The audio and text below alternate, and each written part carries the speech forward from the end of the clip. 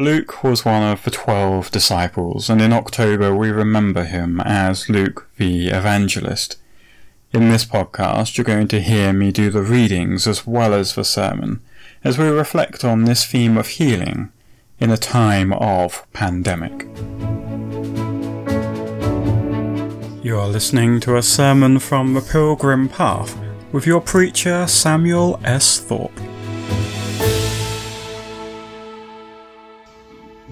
Our first reading comes from the Acts of the Apostles. Paul and Timothy went through the region of Phrygia and Galatia, having been forbidden by the Holy Spirit to speak the word in Asia. When they had come opposite Mysia, they attempted to go into Bithynia, but the Spirit of Jesus did not allow them. So, passing by Mysia, they went down to Troas. During the night, Paul had a vision. There stood a man of Macedonia pleading with him, saying, "Come over to Macedonia and help us." When he had seen the vision, we immediately tried to cross over to Macedonia, being convinced that God had called us to proclaim the good news to them. We set sail from Troas and took a straight course to Samothrace, the following day to Neapolis, and from there to Philippi, which is a leading city of the district of Macedonia and a Roman colony. For the word of the Lord.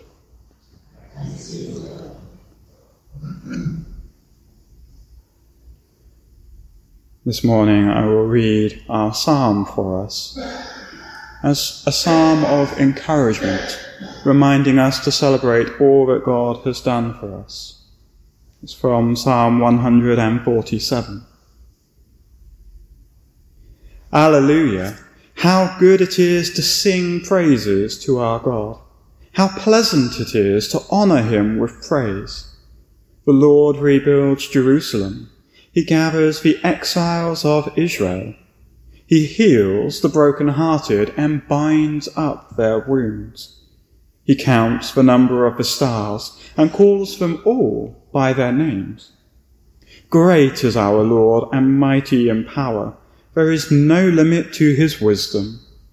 The Lord lifts up the lowly, but casts the wicked to the ground. Sing to the Lord with thanksgiving, and make music to our God upon the harp. Would you please stand for our Gospel reading?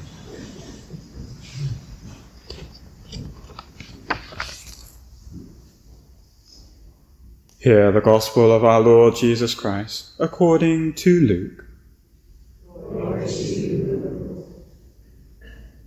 The Lord appointed 70 others, and sent them on ahead of him in pairs to every town and place where he himself intended to go. He said to them, "The harvest is plentiful, but the labourers are few. Therefore ask the Lord of the harvest to send out labourers into his harvest. Go on your way. See, I am sending you out like lambs in the midst of wolves. Carry no purse, no bag, no sandals, and greet no one on the road. Whatever house you enter, first say, 'Peace to this house.' And if anyone is there who shares in peace, your peace will rest on that person. But if not, it will return to you. Remain in the same house, eating and drinking whatever they provide, for the labourer deserves to be paid. Do not move about from house to house. Whenever you enter a town and its people welcome you, eat what is set before you. Cure the sick who are there, and say to them, 'The kingdom of God has come near to you.'" This is the Gospel of the Lord. Praise to you, O Christ. May I speak in the name of God, who is Father, Son, and Holy Spirit. Amen.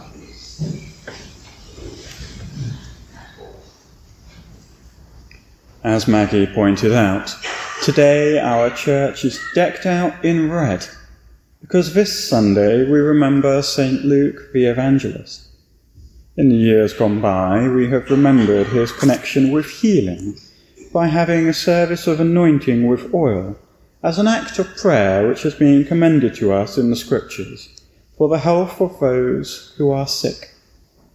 And many of us have our ailments which we hold before God and ask him to be with us in, whether it be issues with fading eyesight, diabetes, poor liver function, problems with our heart, our mobility, or even just the wearying culmination of aging felt in our aching joints and diminishing energy.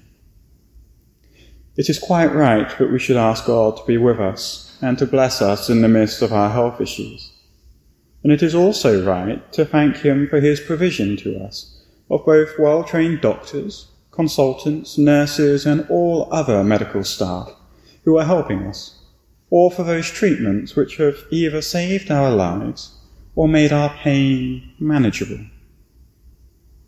Health has been acutely at the forefront of our minds this year with the pandemic, whether it has been our fears of contracting COVID, or the impacts and delays that lockdown has caused for our continued access to treatment, and for several of us the increased delays we have had to wait through in order to receive treatment and surgeries. In a sense, it's unfortunate that in this year, of all years, we cannot do our healing service in the way in which we ordinarily would. However, rather than being disappointed at the disruption to our normal custom, let us take this as an opportunity to step back, to reflect on Luke and health in a slightly different way. After all, Luke was more than just a physician. Unlike Hippocrates, whom history remembers for his early contribution to medicinal practices, Luke is not remembered purely as a doctor, but as one of the 4 evangelists, along with John, Mark, and Matthew. These 4 are those who wrote our gospel accounts of Jesus' life, specifically his death and resurrection for our sake. And in a very real sense, without the testimony of Jesus' life recorded in their writings, we would not be able to remember and be inspired by the gospel which brings us all together today. Indeed, their significance is literally carved into the history of this building, at the sites of the sacraments. For if you look at the font at the back on your way out, you'll see the 4 symbols of the Gospels carved in around the edges. We have a man representing Matthew, a lion for Mark, an eagle for John, and an ox for Luke. These creatures are symbols taken from the vision of Ezekiel, and which occur again in the book of Revelation, as the living creatures which herald the throne chariot of the presence of God in heaven. According to the ancient traditions of the Church, Matthew is associated with the winged man because his gospel begins with the genealogy of Christ, emphasizing his authentic humanity. Mark is symbolized by a winged lion, for his account resonates with courage and the majesty of Jesus as the risen King. John is connected with an eagle, for the tradition is that eagles could look straight into the sun, just as John focuses on the glory of the Son of God. And Luke, who we're remembering today, is signified by an ox, a figure of sacrifice, service, and strength. The other place where these figures are carved into the fabric of this building occurs as part of the reredos, behind the high altar, flanking the cross. And when we notice this, we realize a message which has been left for us by those who bequeathed our faith and this building to us. The 2 central acts of worship in the life of this church are the sacraments of baptism, our entrance into the Christian life, where we are joined by the Spirit of God into the death and resurrection life of his Son, Jesus Christ, so that we too might share in his eternal love.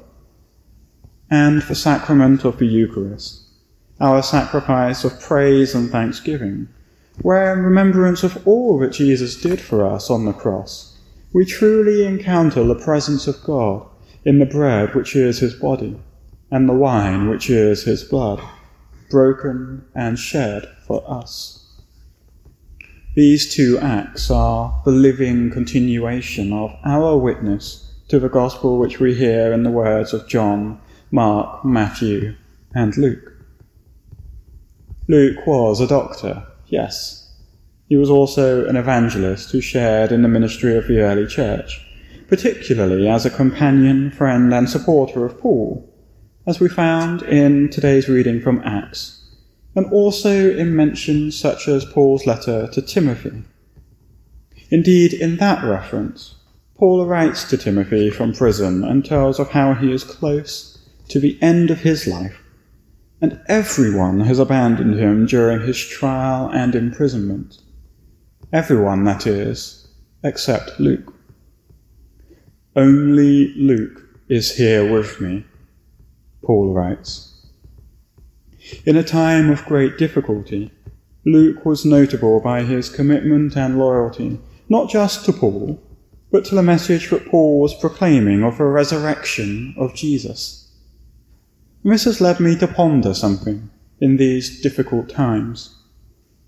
How might we look beyond our own personal health issues and reflect on the health of the body of Christ here in this place? Are we as committed as Luke to being loyal to the gospel? I suppose I'm asking, in a sense, what is the health of our church? As we know from our own health, everything is interconnected and requires careful balancing. What we eat affects our body. How we exercise affects our mind. And the different medications we take, which might be fine separately, can cause issues when taken together at the wrong time or in the wrong dosages. This same sense of interconnectedness occurs within the health of our church, and some are more easily identifiable and quantifiable than others. For instance, after every service, we write down in the register of services who took the service, who was preaching, how many people were there, and how many received communion. We track how many weddings, funerals, and baptisms we do.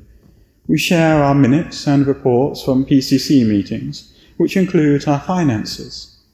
More recently, with the new website and the video reflections and our experiments into doing live stream services, we can track how many people have used the website, how many have watched the videos, and even how long they've watched them for.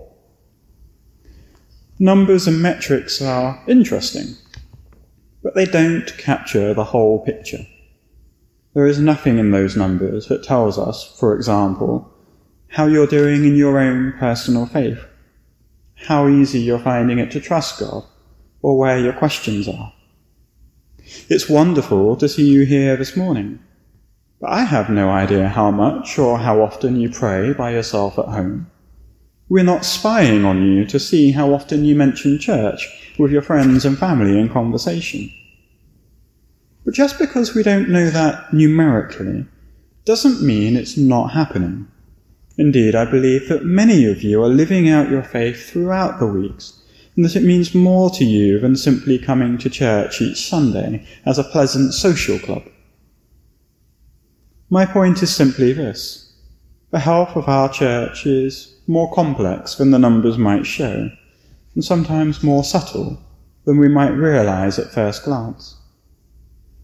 But I still believe that this is something we should spend some time reflecting on and discussing with each other. How are we doing as a church? And what can we do to improve the health of our church? These are worthwhile questions, particularly in the reality we find ourselves in 2020. Naturally, one obvious factor is the pandemic. It has changed many things about the ways in which we meet, from a reduction in how many people can gather to what we can or can't do, such as singing, though we do hope to soon be able to reintroduce a limited offering from the choir. It's also had an impact on the income that the church receives.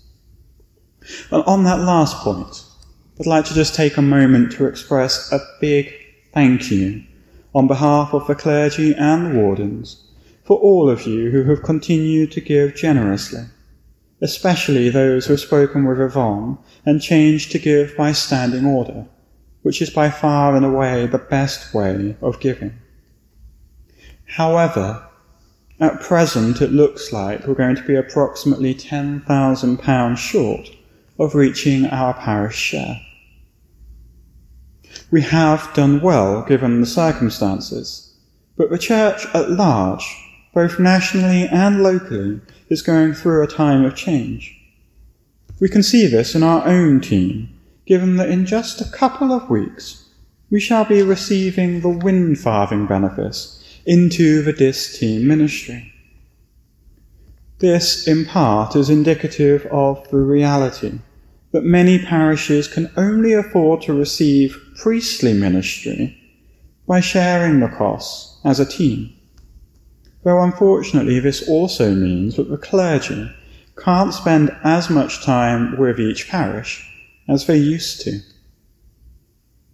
It could be tempting to focus on the financial side of things here, and it certainly is a live and active conversation at every level, from parish, team, deanery, and diocesan to even national and global levels. However, the financial state of the Church is not its sole metric of health.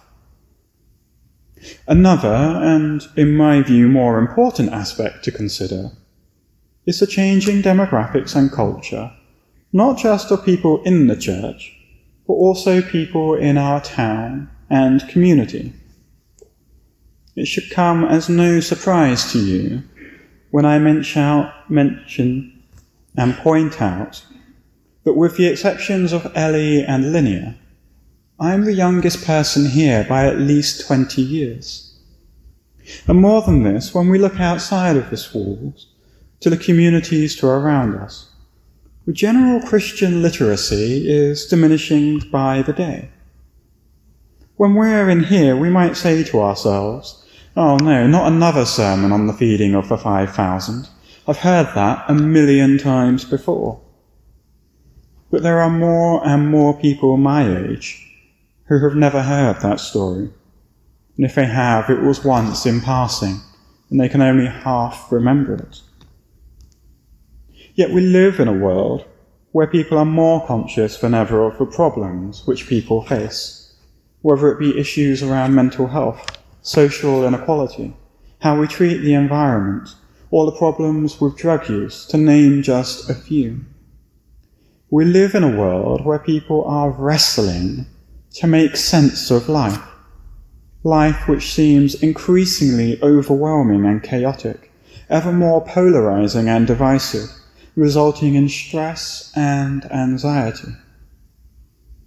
This is a world which is yearning to know that God is real, that God is present, and that God loves them, even if they don't yet know that this is what they need. Is that an arrogant thing to claim? That even though they don't know they need God, they do? Well, I don't believe so, because I believe that this is at the heart of the gospel which Luke wrote for our benefit. Remember, he opens his gospel in chapter 1, verse 1, saying, "I decided, after investigating everything carefully from the very first, to write an orderly account for you, so that you may know the truth." And in today's gospel reading from Luke chapter 10, Jesus commands 70 disciples to go out to every town, saying, "The harvest is plentiful, but the laborers are few. Go on your way. See, I am sending you out like lambs into the midst of wolves. Whenever you enter a town and its people welcome you, eat what is set before you, cure the sick who are there, and say to them, 'The kingdom of God has come near to you.'" And it seems that somehow the health of our church living beyond just ourselves is intimately entwined with the spiritual health of those beyond our church walls, in our town and communities. It's not that we need them to join us so that we can survive the coming season in the life of the church, though that is true. It is that they need us to proclaim to them the gospel, so that they might encounter the love of God, repent of their sins, be baptized into the life of Christ, and grow in holiness through the nourishment of the Eucharist. When we reflect on the health of our church, it seems that in essence we have a choice. We could just sit back, abdicate our responsibility to our shared faith, much as all of Paul's contemporaries abandoned him. Or we can be inspired by the example of Luke the evangelist, who alone remained steadfast and loyal, even in the midst of great difficulty, to live out our faith with acts of sacrifice, service and strength, in order to bequeath the rich heritage of faith onto the next generation, much as those who came before us bequeathed it to us and our care. We can go out into town to our friends, neighbours and strangers and say to them, "The kingdom of God has drawn near to you." This is not an easy challenge, but I promise you it will be a worthwhile one. In the name of Jesus, who has won for us our salvation and conquered the power of death and sin. Amen.